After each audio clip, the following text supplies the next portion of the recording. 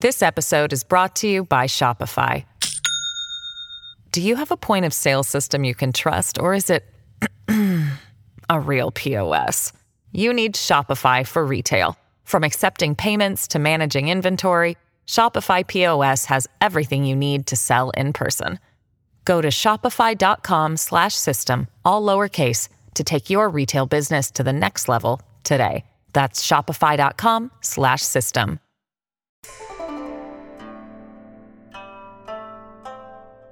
Welcome to the New Books in East Asian Studies podcast. My name is Nathan Hobson, and today I'll be speaking with Dr. Emily Baum about her book, The Invention of Madness, State, Society, and the Insane in Modern China. This book was published in 2018 by the University of Chicago Press as part of the Studies of the Weatherhead East Asian Institute book series. It's a genealogy of psychiatric modernity, the invention and reinvention of modern mental illness in Beijing, 1901 to 1937. Focusing on the pivotal roles of the city's police-run municipal asylum and the Peking Union Medical College, Baum chronicles the transition from eclectic but largely family-centered pre-modern apprehensions and treatments of mad behaviors to a more unified, biomedical, institutionalized view of madness and mental illness that was intimately linked to questions of social control, political legitimacy, and the rubric of mental hygiene. Along the way, her history of neuropsychiatry's penetration of the administrative and social fabric of modern China examines topics including the disjunctures between state and civil actors concerning new understandings and practices around mental illness, as well as the psychiatric entrepreneurs who profited from and often helped to invent or define new psychiatric conditions. Baum's careful unearthing of these tensions and innovations sheds informative light on the ways in which madness was invented, not just as a top-down administrative or biomedical/neuropsychiatric project, but in negotiation with a wide range of actors. All right. Well, Dr. Baum, thank you so much for joining us today on the New Books podcast. I'd like you to, if you could, first tell us a little bit about yourself and about how you came to this project about the invention of madness in modern China. Yeah, so I unfortunately don't have a great story about how I either got into Chinese history or how I came to this particular project.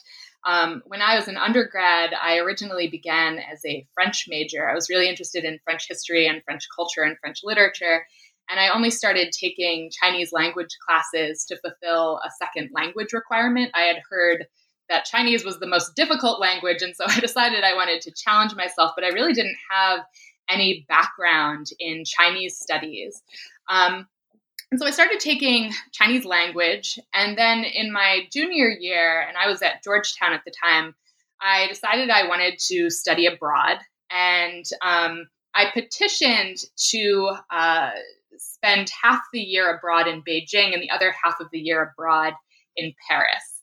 And so I get to Beijing. This was the fall of 2004. I was at Peking University, and it ended up being just this completely transformative, really eye-opening experience. It was like nothing I had ever experienced before in my life. And the next semester I went to Paris, and whenever I say this, people always kind of scoff at me, but it was just a terrible time for a variety of reasons.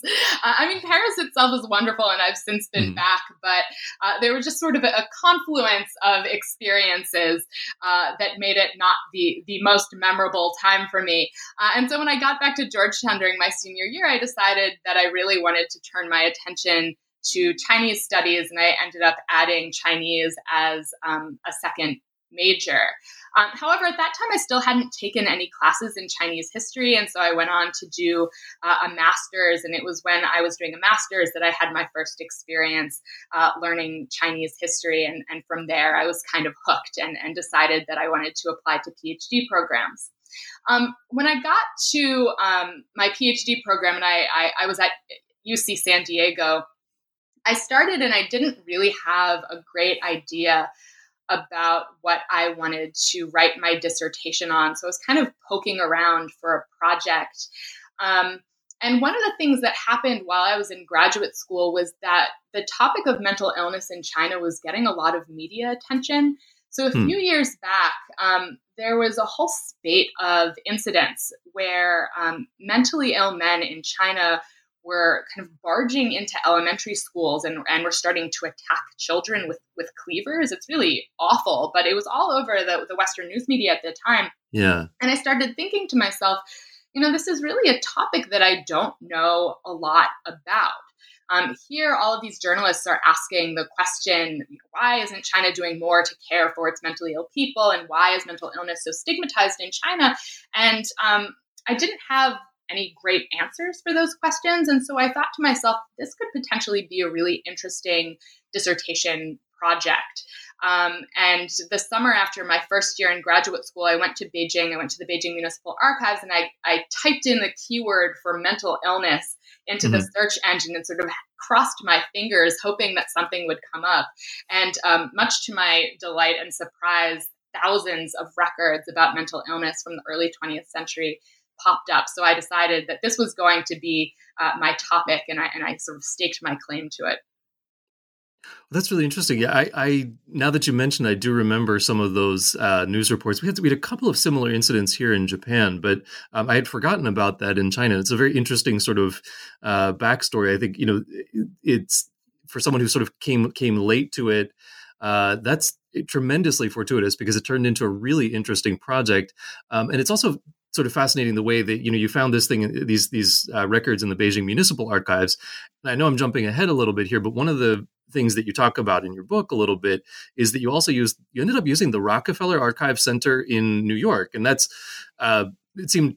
This is somewhat surprising to me, and I guess there was also a part of me that thought, the Rockefeller Archive is in Sleepy Hollow, if I'm correct, which is most famous for its visions of headless horsemen. It seems like a strange place to be thinking about madness. But can you tell me about how sort of the two archives work together, and what do the Rockefellers have to do with the project and the invention of madness and the transition in China to sort of Western model of neuropsychiatry?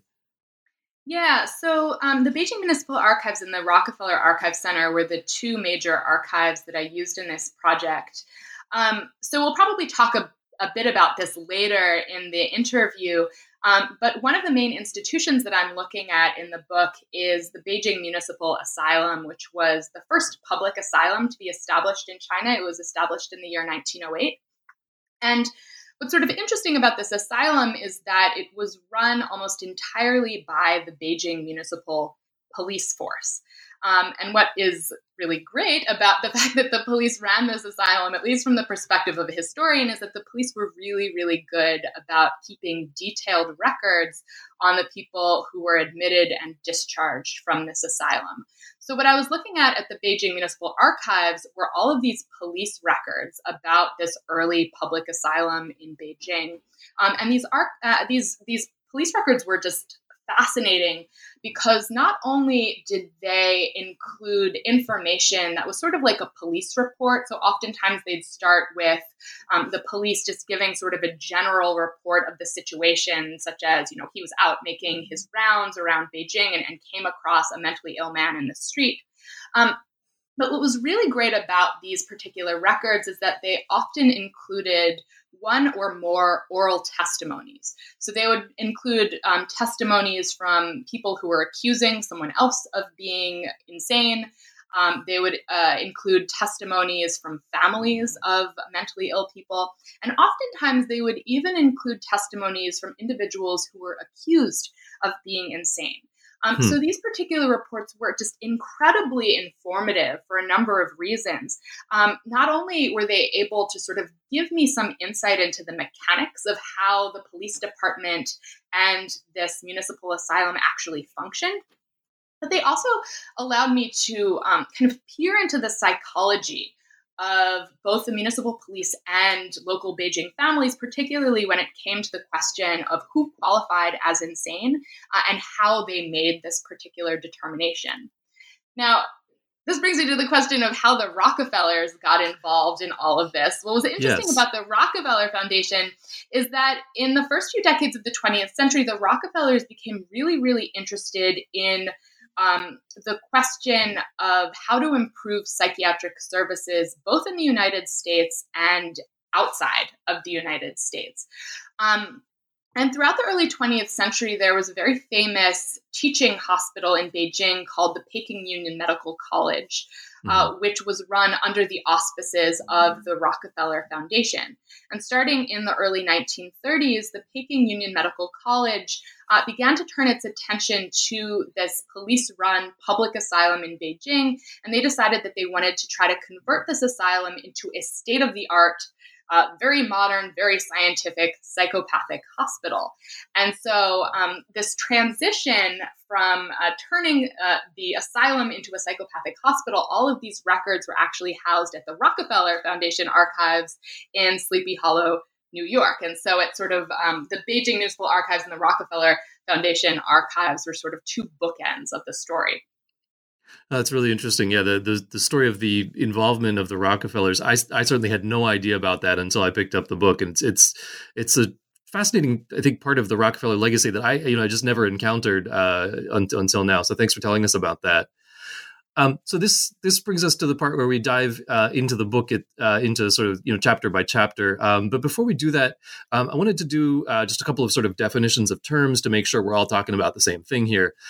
So first off, you describe your book as a genealogy of the invention and reinvention of madness in early 20th century Beijing, from which you sort of delimit this as 1901 to 1937. So first off, I wonder if you could tell us a little bit about why that time period, and also the question of genealogy as a methodology. Right. So when I'm talking about a genealogy of madness, obviously I'm using the Foucauldian term, but what I'm trying to get at is that conceptions of madness changed a huge amount over the course of this relatively short period of time. So I actually start the book in the late Qing, so toward the end of the 19th century, in the first decade of the 20th century. And one of the things that I show in the early chapters of the book is that prior to the 20th century, madness wasn't necessarily thought about as a discrete condition or as a condition that necessarily required a specialist to treat it. Instead, prior to the 20th century and throughout most of late imperial China, madness was really thought about more as like a symptom and usually a transitory symptom of some sort of underlying issue or imbalance. By the time we get to the 20th century, however, madness is suddenly starting to be talked about as a particular type of medical condition. It's a medical condition that requires the attention of specialized practitioners like psychiatrists. It's a condition that requires specialized institutions like asylums, and it's a condition that requires really specialized, focused treatments. And so in this sense, I'm tracing a genealogy of how madness comes to be looked at as sort of a transitory symptom to almost like a genre of medical condition in and of itself. And the reasons that I go from around 1901 to 1937 is that starting in 1901, this is when the Qing dynasty begins to implement a whole series of what it refers to collectively as the new policies. And these new policies were meant to kind of modernize China. And it was as a result of the new policies that not only is the first modern police department created, but it's also during this decade that we see the establishment of the first public asylum in China. And then I end the study in 1937 because this is when the Second Sino-Japanese War begins and records become a little bit more scattered after the Japanese begin to take over Beijing. Right. Yeah. So the other thing that I wanted to sort of clarify before we jump into the individual chapters is some more terminology here. And so you've touched on this a little bit, but this idea of the sort of invention of madness and exactly what you mean by invention in this sense. And the other one is this idea, which I think is really compelling, this phraseology of psychiatric modernity. And I took this to be sort of a nod to Rogaski's idea of hygienic modernity. But if you could please clarify that for us and for the listeners, that'd be great. Yeah, sure. So I'll just take both of these terms one at a time. So obviously the book is called The Invention of Madness. And just as a disclaimer, when I say the invention of madness, I don't mean to imply or to give the impression that madness somehow didn't exist in China prior to the early 20th century, or that the Chinese somehow didn't recognize madness as a legitimate medical condition. They most certainly did. They had lots of vocabulary words to describe it. But one of the reasons that I use the term invention is because well, as we move from the late 19th century to the early 20th century, the meanings and the practices that are associated with madness are just constantly changing and are constantly being transformed. So in that sense, we are talking about a sort of discursive invention of madness. But the other reason that I use the term invention has more to do with historiographical questions. So if you've read books on Republican era China, what you'll probably find is that a lot of historians are very concerned with the concept of modernity, and they're very concerned with trying to determine or trying to describe the intellectual and political goal to become modern. What I was trying to do in The Invention of Madness is to sort of go one step beyond that intellectual desire for modernity. And instead, I wanted to show exactly how these new psychiatric ideas and institutions and vocabularies were actually understood and implemented in the course of everyday life. And so ultimately, what I argue in the book is that this intellectual desire for medical modernity was really just the first step in a much longer process. Once new psychiatric ideas were translated and sort of digested and introduced into Chinese society, they end up taking on a life of their own. They were understood in different ways by different people. They were implemented in different ways by different people. And they were also misunderstood in different ways by different people. So in other words, what I'm trying to get at in the book is that these new ideas of madness weren't just sort of imposed onto Chinese society because of this intellectual desire for medical modernity, but instead these new ideas and these new meanings were continuously being invented and reinvented by the Chinese people in ways that not only made sense to them, but also in ways that were useful to them. So that's kind of the second way that I use the term invention. It's a way to sort of emphasize or insist on the dynamic and continuous process by which madness was accruing new meanings in early 20th century China. And then your second question was about the term psychiatric modernity and if it's sort of like Ruth Rogaski's use of the term hygienic modernity. So hygienic modernity, and I'm sure a lot of people are familiar with this term, but as Ruth Rogaski uses this term, she uses it to sort of describe the idea that hygiene and hygienic practices are a critical component of modernity, right? That if the Chinese want to become modern, then they have to start at the most basic level of like washing their hands and refrigerating their food and controlling where people go to the bathroom. And that if they can have this sort of elemental control over their bodies, then their bodies will become stronger, that populations as a whole will become more disciplined, and that ultimately this will make the nation healthier and stronger and more unified and more modern. And so you're exactly right that when I was thinking about psychiatric modernity, I'm sort of thinking about it in this broader sense of hygienic modernity. And I think we can kind of conceptualize psychiatric modernity as being a part of hygienic modernity, that it would sort of fall under the broader rubric of hygienic modernity.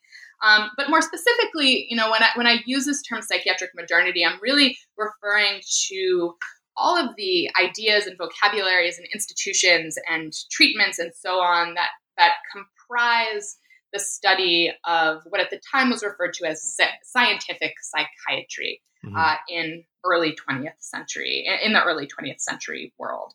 So what the Chinese were trying to do was they were trying to implement different aspects of scientific psychiatry in the Chinese context. They established psychiatric institutions like asylums. They started to train psychiatric experts. They began to integrate discussions of forensic psychiatry into the legal code. They created new vocabulary words, neologisms for psychiatric disorders like schizophrenia.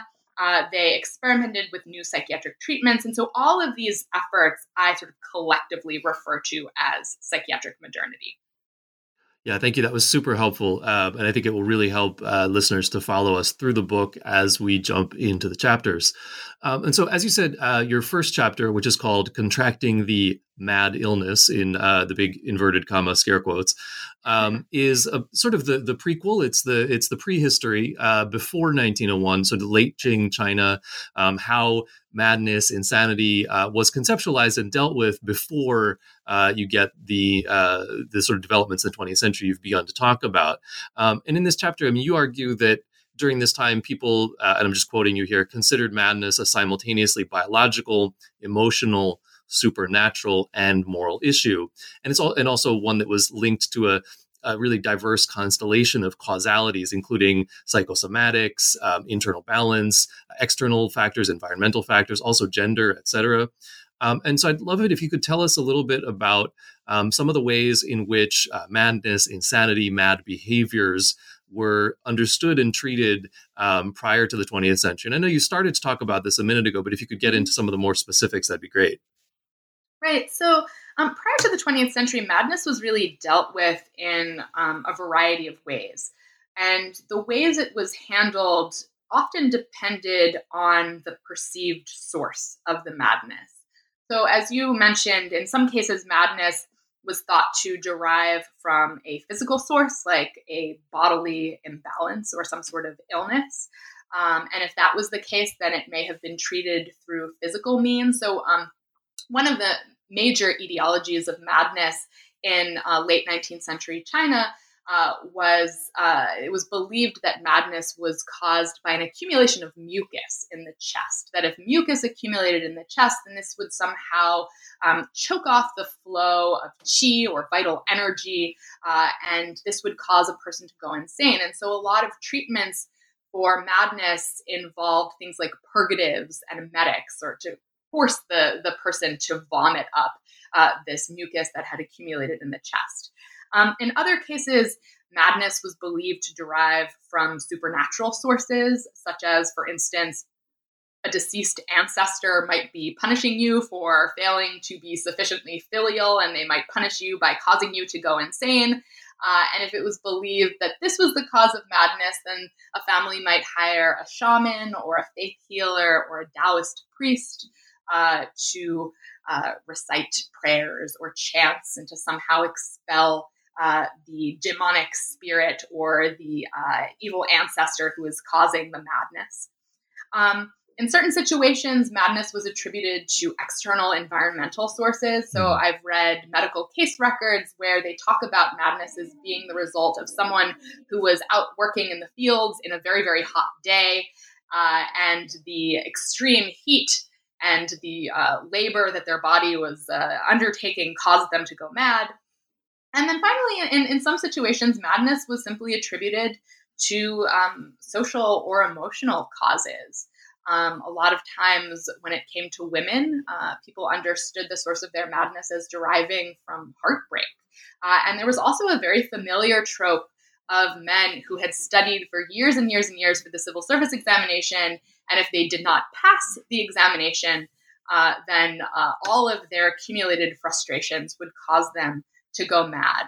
So madness was really thought about in a wide variety of ways, and the ways that people attended to the disorder and the ways that they treated the disorder really depended to a large extent on the perceived source.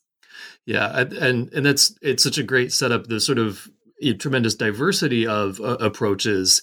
And then what you start talking about in chapter 2, which is called Birth of the Chinese Asylum, 1901 to 1908, is, I think, in many ways, how that diversity of understandings and approaches and treatments begin to be sort of, narrowed and funneled down and unified around this sort of institutionalized idea of modern madness. And this is what you're talking about in chapter 2, the beginning of that, these beginning of sort of modern regimes of mental health in China, linking new definitions of madness and methodologies and ideologies of social control, which is a really, I think, important point in this chapter. At one point, actually, you I thought, memorably referred to this as this whole sort of phenomenon as the casual convergence of madness, uprootedness, vagrancy, and illicit speech. And that in a particularly modern way, the police, and you've talked about how the police were very heavily involved with this, tended to associate mental rehabilitation with labor and economic viability, which struck me as a very modern sort of way of thinking about things. And so can you tell us about the sort of shift from what I understood to be in chapter 1, you talk about a kind of the treatment of the insane people exhibiting mad behaviors as being very much family centered, right? And this sort of shift toward a more institutional kind of understanding of and treatment of madness. Can you tell us a little bit more about how that actually played out in this first 2 decades of the 20th century? Right. So throughout the Qing dynasty, the real responsibility for caring for the mentally ill fell on the backs of the family, or in some cases, neighbors or the local community. And it was really only in situations when either the family was not available or around to care for the mentally ill person, or if the mentally ill person was just so seriously deranged and violent that the family had no physical means to keep them restrained at home, only then would officials kind of step in, would the state step in. And in those instances, the mentally ill may have been temporarily kept within a local jail. But prior to the 20th century, there was no such thing as a specialized institution purely for the insane, right? So there's no such thing as an asylum prior to the first decade of the 20th century in China. Now, when the Beijing Municipal Asylum gets built in 1908, as I previously said, it was put under the control of the municipal police force. And the police force, these people weren't specially trained to recognize someone who was mentally ill. They hadn't really been given any specialized training about what to do with someone who was mentally ill. All they had been told really was that it was their responsibility to ensure that order was maintained in the capital city. And so a lot of what they did was they would go out looking for people who could potentially cause trouble, people who could potentially cause disturbances. And even if these people hadn't necessarily broken the law, even if these people hadn't necessarily done anything that was criminal or that ran against the criminal code, a lot of times the police would write them up and put them in an institution. And what's interesting about the early municipal asylum is that it wasn't thought about as a unique standalone institution. It was actually created as an attachment to the Beijing Municipal Poorhouse. So it actually shared the same physical structure as the poorhouse, and it often shared the same residents as the poorhouse. And so a lot of times when the Beijing Municipal Police were out doing their rounds, and they came across people who were vagrant or homeless or who looked like they could potentially be stirring up trouble, the police would arrest these individuals and put them in the poorhouse. And sometimes it would turn out that these people were mentally ill and their label in police files would be changed from a vagrant person to a mentally ill person. And so all of these people were sort of kind of mixed together in this institution. This episode is brought to you by Shopify. Do you have a point of sale system you can trust, or is it a real POS? You need Shopify for retail. From accepting payments to managing inventory, Shopify POS has everything you need to sell in person. Go to shopify.com/system, all lowercase, to take your retail business to the next level today. That's shopify.com/system. Yeah, and this, I think, is part of the shift that you describe as sort of, moving from in Qing China, this idea of sort of mad behavior as symptomatic to, what you referred to as a madness being transformed into a regulatory identity, which I thought was a really interesting point you're making here. And sort of the way that, madness becomes a label, an identity, part of a bureaucratic system of, part of the social control that you're talking about. So can you tell me sort of about how the everyday workings of the asylum sort of play out, especially because it's, connected to the poorhouse and it's being run by the police? I mean, I can't quite visualize how that would actually work in a sort of practical sense, also in terms of the physical space. So anything you could tell us more about that would be great. Right. Well, it's difficult to say concretely what the physical space looked like because there aren't any diagrams from this early iteration of the asylum. Later in 1916, the asylum was physically separated from the poorhouse and moved to its own separate location. We have more records about that time. But usually what would happen is that if someone, if, for instance, the police comes across someone in the streets that they believe to be mentally ill, they would often take this person off the streets, bring them into a local police precinct, and then they would interrogate them. And this is where we have all of those wonderful police records with oral testimonies. Right. And so the police would interrogate these people who they suspected to be mentally ill, and they would keep them imprisoned at a local police precinct while these records were then passed along to the chief of police. And the chief of police, he would go over the records that the police had compiled. He would look at the oral testimonies that had been collected from these potentially mentally ill people. And on the basis of this case file alone, without having actually ever met the person who was accused of being mentally ill in person, then the chief of police would make a determination about A, whether or not this person was actually mentally ill, and B, whether or not this person required institutionalization. And so if it was determined the person was mentally ill, then the police would remove this person from the police precinct, from the jail, and transfer him or her to the asylum. Now, the asylum, as I said, was mainly managed by the police. So the police were in charge of funding the institution, of staffing it. And they were the ones, again, who were processing admittances into and out of the institution. There was a practitioner of Chinese medicine who worked at the asylum, but this person tended to play a relatively minor role in comparison to that of the police. There aren't a huge number of medical records that were left behind from the asylum. The only medical records that we see are when a person is severely, severely ill and are about to die. And my reading of these documents is that this was sort of like a preemptive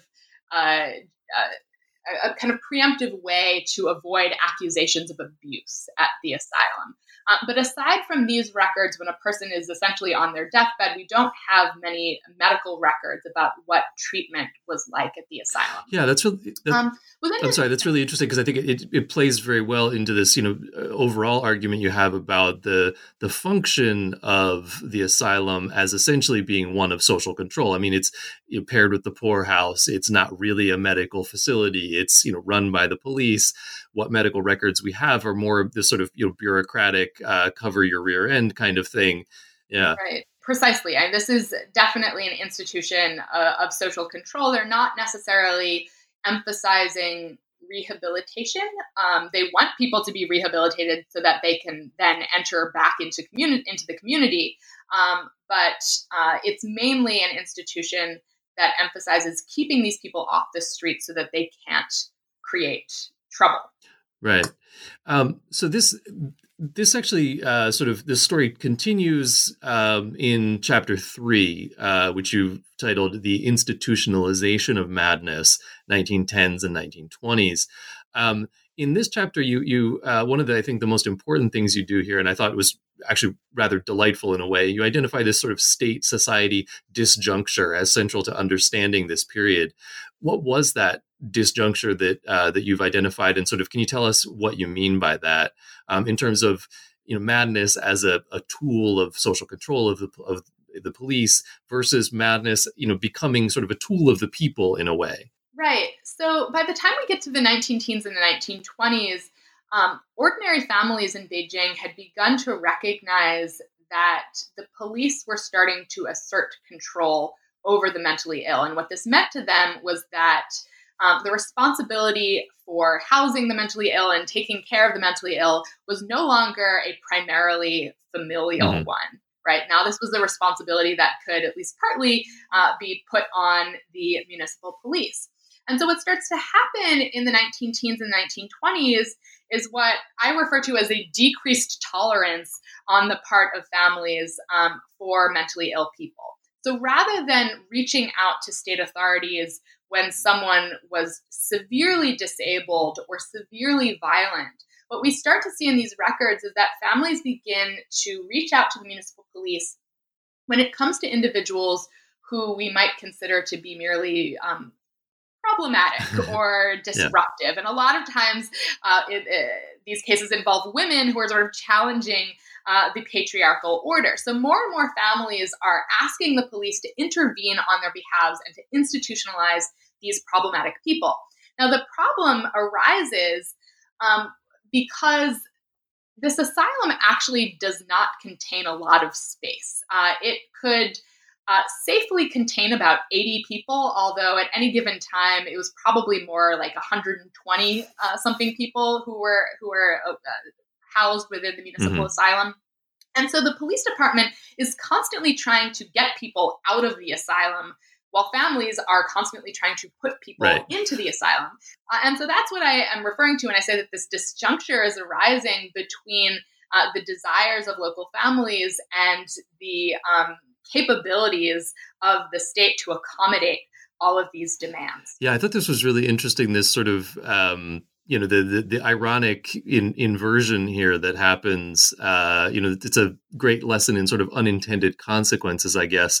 And I also thought, thank you for bringing up this sort of question, particularly of the gendered aspect of how mental illness was sort of identified. Because I think your point about families treating so-called disruptive women or disobedient women as somehow problematic and therefore mentally ill. Again, that sort of plays in a different way into this whole question of the legitimacy of individual behavior and how that fits into models of social control. And so I thought this was a really sort of strength of this chapter. And another really interesting aspect of the chapter for me was your attention to the budding role of print media, which you talk about also in chapter 4, but in sort of these disseminating ideas about madness and mental illness in the public sphere. Particularly if it's okay, I'd love if you could talk about Figure 3.1, which is it's got the caption is "Mad Men Should Be Controlled." Can you tell us a little bit about the picture, where it's from, what it shows, and why that's significant? I thought it was a great illustration of some of the points you're trying to make in the chapter. Yeah, so one of the points that I make in this chapter and also in chapter 4 is that the media is playing a really critical role in publicizing the idea that, in the 20th century, madness has now at least partly become the jurisdiction of the police. And so in this chapter, I have this image from a Beijing-based pictorial, and the image shows a policeman who looks like he's sort of tentatively approaching a mad person, and we can tell that this is a mad person because his body is all distorted and he is clothed in tattered rags. But if you read the accompanying caption, and there's an accompanying text which you have to be literate to be able to read, but if you read this text, it's actually admonishing the policeman for not doing more to control this mad person. So the accompanying text says, "Policeman, yeah, you not only didn't control this madman, but you were laughing and causing a ruckus alongside him. What the heck do you think you're doing?" And so this image really drives home the public acknowledgement that madness has now become, at least to a certain extent, the responsibility of the police. Yeah, and I thought it also, to me, it spoke to the sort of internalization of this whole discourse of madness, in and of itself, not just in the sense of police and social control, but that it was, sort of social, part of the shared lexicon in the public sphere. And this, I think, leads really well into what you're talking about in chapter 4, which has the great title, if I may say so, The Psychiatric Entrepreneur, 1920s to 1930s. So you introduced this term, the psychiatric entrepreneur. Can you tell us what that means and how it's central to this chapter? Yeah, sure. So the psychiatric entrepreneur is a term that I've created, and I use it to characterize anyone who was trying to make money off of madness. Right. And so this includes businessmen who sold proprietary medicines that were specifically targeted at people who were suffering from madness. And it also includes individuals and businessmen who established private psychiatric hospitals. And these private psychiatric hospitals were really aimed at an upper class clientele. These were people whose families probably would not have wanted to institutionalize them at the Beijing Municipal Asylum with the rest of the ragtag group of, vagrant and homeless and usually poor, insane. So psychiatric entrepreneurs are people who are trying to get rich off of madness. Yeah, and I'm glad that you brought up this sort of class question, because I think it's one of the other fascinating aspects of the chapter. In addition to talking about the private hospitals, the proprietary medicines, because you're talking about a sort of consumer culture of mental illness in a way. I mean, you focus a great deal on class in the selling of madness. In particular, I just, as having thought about this in a Japanese context, I was particularly interested in the construction of neurasthenia as a kind of elite madness in a sense. And so I wonder if you could tell me a little bit more about how madness and class, what the nexus between the two and how that played out. Right. So one of the points that I'm making in this chapter is that these psychiatric entrepreneurs weren't just responding to a demand for new health services, but that they were actually actively working to create a demand where there hadn't necessarily been one before. And I show that they do this in two ways. So first of all, these psychiatric entrepreneurs, as I say, they kind of rebrand, if I can put that in scare quotes, they're kind of rebranding madness so that madness seems like a morally neutral condition. In a lot of their advertisements, the people who required the help of proprietary medicines, these people were not criminals, they were not vagrants, but instead these were hardworking folks who had spent too many hours at their office, who experienced too much stress at work, who had overtaxed their brains. And so rather than associating madness with criminality or poverty, suddenly madness starts to signal that you're a hard worker and an upstanding citizen.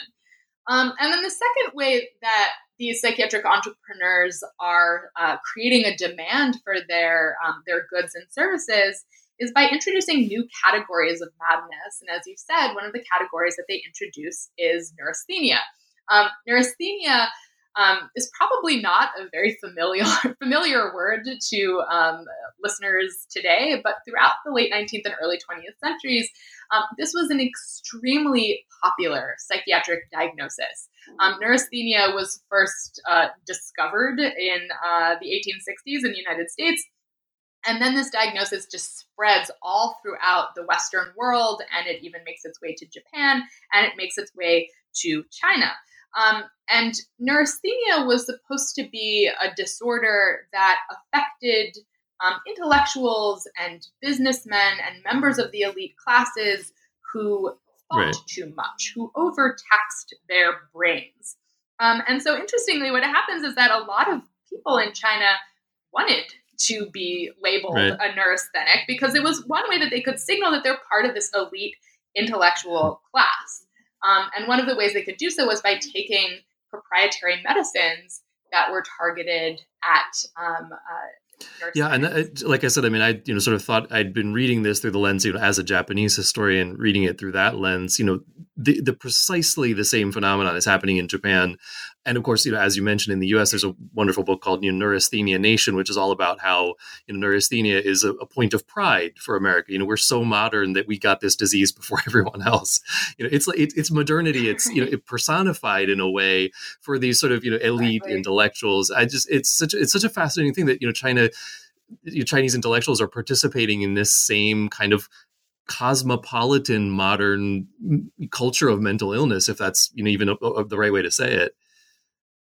Yeah, definitely. And what's also interesting is that neurasthenia is no longer a category that we recognize in psychiatric medicine in the United States today, but it continues to be a recognizable category in China. Japan too. There's a very famous anthropologist. Yeah, really. Yeah.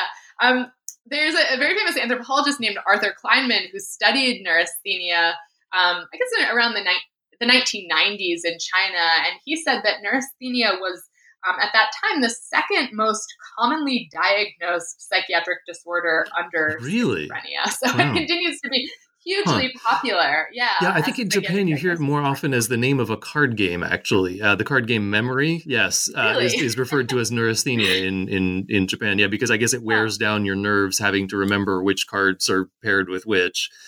But that's actually how I learned the word first, and I didn't realize that it was a psychological or psychiatric diagnosis until many years later. Anyway, that's something of a divergence from the book. So let's get back to the book, and I want to move on to chapter 5, which is entitled "From Madness to Mental Illness, 1928 to 1935." And in this chapter, you take up the issue of madness and mental illness, particularly in its relationship to state power. And you argue that the newly unified / reunified Chinese state under the Kuomintang, under the KMT, played a critical role in institutionalizing neuropsychiatry in Beijing. And I thought this was, you link this to the sort of self-legitimization of the government and consolidation of its political power. Can you tell us a little bit more about that? So how was madness linked to state power? So in 1933, the Kuomintang enters into an agreement with the Peking Union Medical College to transform this old, defunct, police-run asylum into a state-of-the-art psychopathic hospital. And the psychopathic hospital would employ psychiatric experts, and it would use the most modern and up-to-date psychiatric treatments and psychiatric technologies. And what I show in this chapter is that one of the reasons that the Kuomintang was really interested in participating in this project was because by undertaking this modernization of medicine, and by undertaking this project to modernize psychiatric services in Beijing, it would not only signal the legitimacy and the power of the Kuomintang regime, but it would also allow them to distance themselves from their warlord predecessors. In a lot of Kuomintang materials during this time, they'll talk about how, the earlier warlord governments didn't care at all for the health of its people. And you could tell that they didn't care about the health of its people because just look at this terrible asylum that existed, that was very abusive, where people were kept in chains, that was run by the municipal police who didn't know anything about scientific psychiatry, right? The police were just terribly unenlightened. And then we can juxtapose it to this very modern medical facility. And so this was a way that the Kuomintang were trying to signal both to their people, to the Chinese people, but also to the Western world, that they were the one legitimate governing power. Yeah, so it seemed to me in many ways, this is kind of the culmination of that idea of psychiatric modernity as a subset of hygienic modernity. If I recall, there's some moves in the medical community at the same time, thinking about nutrition and other aspects of hygienic modernity that are sort of also, if I recall correctly, being played out at the PUMC, at the Peking Union Medical College, as this sort of projection of state power, both domestically and internationally. So one of the sort of other really interesting and provocative arguments you make at a number of points throughout the book, but particularly here in chapter 5, is that the modern medicalization of madness and mental illness and its treatment gained a kind of cultural credence in the early 20th century, despite and this is what's sort of interesting, that despite this manifestly low cure rate, right, that the treatments are demonstrably not particularly effective. And this was very striking to me when you're talking about the Peking Union Medical College, the PUMC, and its sort of adoption and endorsement of these modern neuropsychiatric practices. So what is the sort of utility of this neuropsychiatry if it doesn't have much effect in actually treating the illnesses, the diseases that it's identifying? Yeah, you're right. I mean, there's this huge disjuncture between what psychiatry could describe at the time and what sort of treatments they could actually affect. By the turn of the 20th century, German and American psychiatrists had made a lot of discoveries about the causes of mental illness. They had begun to link syphilis to general paralysis of the insane, And so they could describe what sort of effects these types of diseases had on the morphology of the cerebral cortex, but they were pretty much powerless to affect any sort of change, to actually effectively treat many of these people throughout the 19 teens and the 1920s. I mean, this was before the time of antipsychotic drugs. Most of my narrative takes place before electroshock therapy and the invention of the lobotomy. And so there was very little that psychiatric experts could do to manage or treat mentally ill patients. And so a lot of what these psychiatric experts are doing is, first, they're engaging in research, but a lot of what they're doing is purely symbolic. And particularly from the Guomindang's perspective, this is, again, a symbol to the Chinese people and a symbol to the Western world that China is capable of undertaking change, that China is capable of embracing a scientific modernity, and that the Guomindang itself is the legitimate ruling power. Yeah. Within this, it seemed to me that you've identified 1934 as a watershed. So what is it about 1934? What changes occur in the psychiatric therapy and management regime in Beijing? So I think one of the main changes that we see when the asylum is transformed into a psychopathic hospital is that the emphasis now is no longer just on confinement of the insane, but the emphasis instead shifts to rehabilitation of the insane. And again, the methods that they could actually use to rehabilitate mentally ill people was very, very limited. But what they did try to do, just as one example, one of the treatments that was often used at the psychopathic hospital, something that they referred to as occupational therapy. And occupational therapy involved teaching patients a useful skill. So women would wash sheets or weave. Men were taught how to make soy milk. And this served a couple of purposes. On the one hand, it was thought of as a type of rehabilitation and a type of therapy because it was believed that when patients were involved in these laboring activities, that their mind was focused on one task, and this would help them snap out of their mental illness, especially for people who may not have been severely mentally ill. But on the other hand, occupational therapy was also believed to be helpful in enabling these patients to become economically self-sufficient, or at least to enable them to become contributors to the household economy once they were released from the psychopathic hospital, so that they wouldn't just end up in this vicious cycle of being released from the institution only to find their way back into the institution a couple months later. Yeah, thank you. So again, this connection between work, productivity, and control it's one of these very interesting through lines that you have throughout the whole book. And in the final chapter, which is Mental Hygiene and Political Control, 1928 to 1937, you take some of these through lines like that and expand them out from Beijing to think about the national picture a lot more. So I have two questions about this, right? So first, you talk about the concept of mental hygiene and that it's becoming fully established in a shared, sort of national lexicon or framework. And that this has two main facets. One is the welfare of the afflicted. The other is the social control aspect. What specifically was meant by mental hygiene at this point? And where did this concept come from? And how is it playing sort of into this international discourse we've touched on a little bit? And I'll ask the second question after that, I guess. Right. So mental hygiene originally developed as a concept in the United States through the work of a man named Clifford Beers.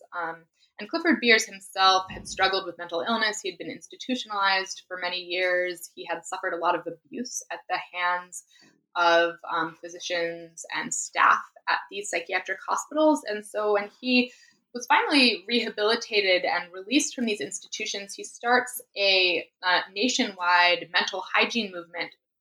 And the original goal of the mental hygiene movement was simply to improve the treatment that was given to the mentally ill. Over time, however, the concept of mental hygiene starts to be imbued with different connotations. It begins to adopt a sort of more prophylactic connotation.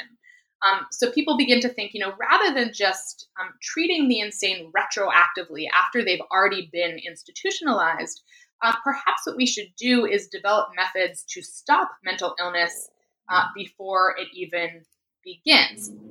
And so what occurs is that psychiatrists and psychologists and social workers begin their search for the early signs and symptoms of mental illness so that they can prevent mental illness from occurring. And in their frantic search for these early kernels of mental illness, psychiatrists and social workers begin to hone in on all sorts of people who we might consider to be deviant. So truant children, housewives who cheated on their husbands, prostitutes, people who engaged in same-sex relationships. And all of these people start to be talked about as targets of this mental hygiene movement. And because of that, these people also start to be thought about as potentially mentally ill. Now, this concept of mental hygiene not only sweeps the United States, but it, kind of like the concept of neurasthenia, gets international attention. It goes to Canada and Germany and France and Japan and China. And a lot of Chinese intellectuals who had studied abroad in the United States, when they come back to China in the 1930s, introduced the concept of mental hygiene into a Chinese context. And so in the late 1930s, they develop an association, the Chinese Association for Mental Hygiene. They put together a magazine that's devoted to the study of mental hygiene, and they begin getting into talks with government agents and local hospitals to see how they might start to implement mental hygiene clinics throughout China. Yeah, that's really interesting.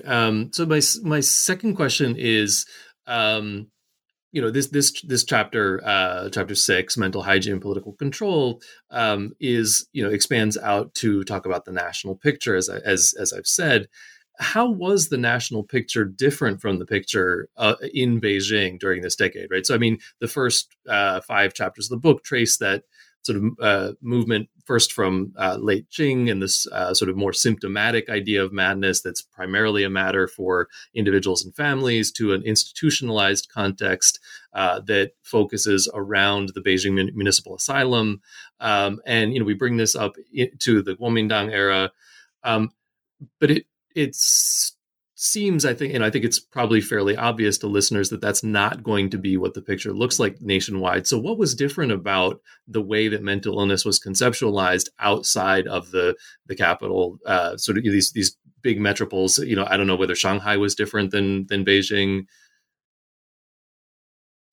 Yeah, so periodically throughout the book, I depart from Beijing and kind of look at what the situation was like in other major metropoles.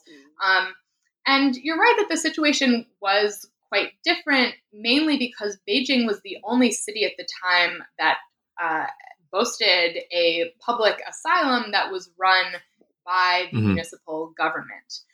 By the time we get to the 1930s, there are other asylums that have popped up throughout China, but most of these asylums are run by missionaries or they're run by foreigners. So there's an asylum in Guangzhou that was run by missionaries. In Shanghai by the 1930s. Foreigners had also established a psychiatric hospital called the Mercy Hospital. In Suzhou, there was a missionary-run hospital. In Nanjing, there were plans for a psychiatric hospital. But Beijing was really the only city that had a psychiatric unit that was run by the municipality itself.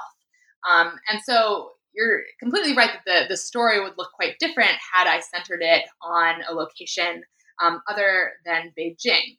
But by the time we get to the Nanjing decade, and by the time these discourses of mental hygiene are starting to penetrate into China, a lot of the same ideas that had been percolating in Beijing are also spreading throughout the rest of the country. And because the Kuomintang moves the capital from Beijing to Nanjing, Nanjing itself becomes the hub of intellectual activity, particularly when it comes to issues relating to psychiatric study. So a lot of the big names who are interested in mental hygiene were situated within Nanjing, and their ideas begin to spread outwards from there.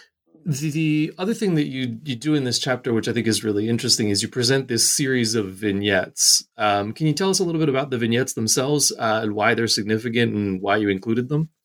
Right. So these 4 vignettes are actually the last chapter of the book. And what I wanted to do in this chapter was to take different examples or different case studies of the ways that different swaths of Beijing society were selectively appropriating these new psychiatric ideas and the ways that they were continuing to invent new meanings of madness.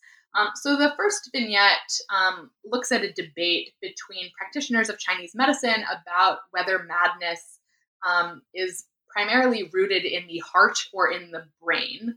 Among Western psychiatrists, they would have said the answer is the brain, but many of these practitioners of Chinese medicine believe that madness primarily affects the heart. And so this debate was kind of their way of wrestling with these new psychiatric discourses while still trying to remain true to their own systems of knowledge. The second vignette looks at the issue of translation, and it shows how people may have started to use new psychiatric neologisms, but that they continue to understand them through their own cultural lenses. So they use the vocabulary, but they may have misunderstood the sense of the word as it was originally applied in a Western context. The third vignette shows how ordinary people experimented with new psychiatric treatments, and so they, went to hospitals, they went to psychiatric clinics, but they often continued to voice their own experiences of madness in a relatively traditional vocabulary. And so there was kind of a tension between the institutional space, which was very modern and scientific, and the ways that they actually voiced their own experiences and understandings of the condition. And then the final vignette looks at a Chinese psychotherapist named Dai Bingham, who was hired at the Peking Union Medical College, and his main role there was to try to integrate Chinese cultural concepts into psychiatric treatment at the PUMC. So all of these vignettes are trying to illustrate the ways that new ideas and new practices of madness were constantly being invented and reinvented across the early 20th century by different types of people and in ways that made sense to them. I think it's particularly interesting for me that you bring up this question of the translation and how neologisms and this new vocabulary don't necessarily there's this sort of Indigo Montoya moment where it's, I don't think that word means exactly what you think it means, where there's this new lexicon that's being used and this new framework that's being used, but people are still digesting it and actually reproducing it and adapting it to their own circumstances. And the some of the differences and the diversity that you talk about, between the sort of larger cities and other places, seem to me to be really important in that. So thank you for talking about that as well. So the last question that I wanted to ask you is about what you're doing now and what kind of future projects you might be up to. Sure. So I am starting a new project that is taking me into a different time period. So I'm looking at fortune telling and divination and all sorts of practices that we might consider occult practices in the post-49 period. And this research is not just taking me to mainland China, but I'm also looking at Hong Kong as well. And so I'm looking at how these sorts of fortune-telling and divinatory practices are used, the ways that the Chinese government has tried to eradicate them, and also why they continue to be so persuasive to people today. So it's going to be a mix of history and ethnography because I want the project to go up to the... Oh, that's fascinating. Yeah, and it's something that we see a significant presence here in Japan as well. So it's something I've thought about as well. So I'll be looking forward to that when your research starts coming out on that as well. So, Dr. Baum, thank you so much for spending an hour with us today and talking about your project. It was great, and I'm looking forward to talking to you in the future and to getting a chance to read some of your new research as well. Thanks so much.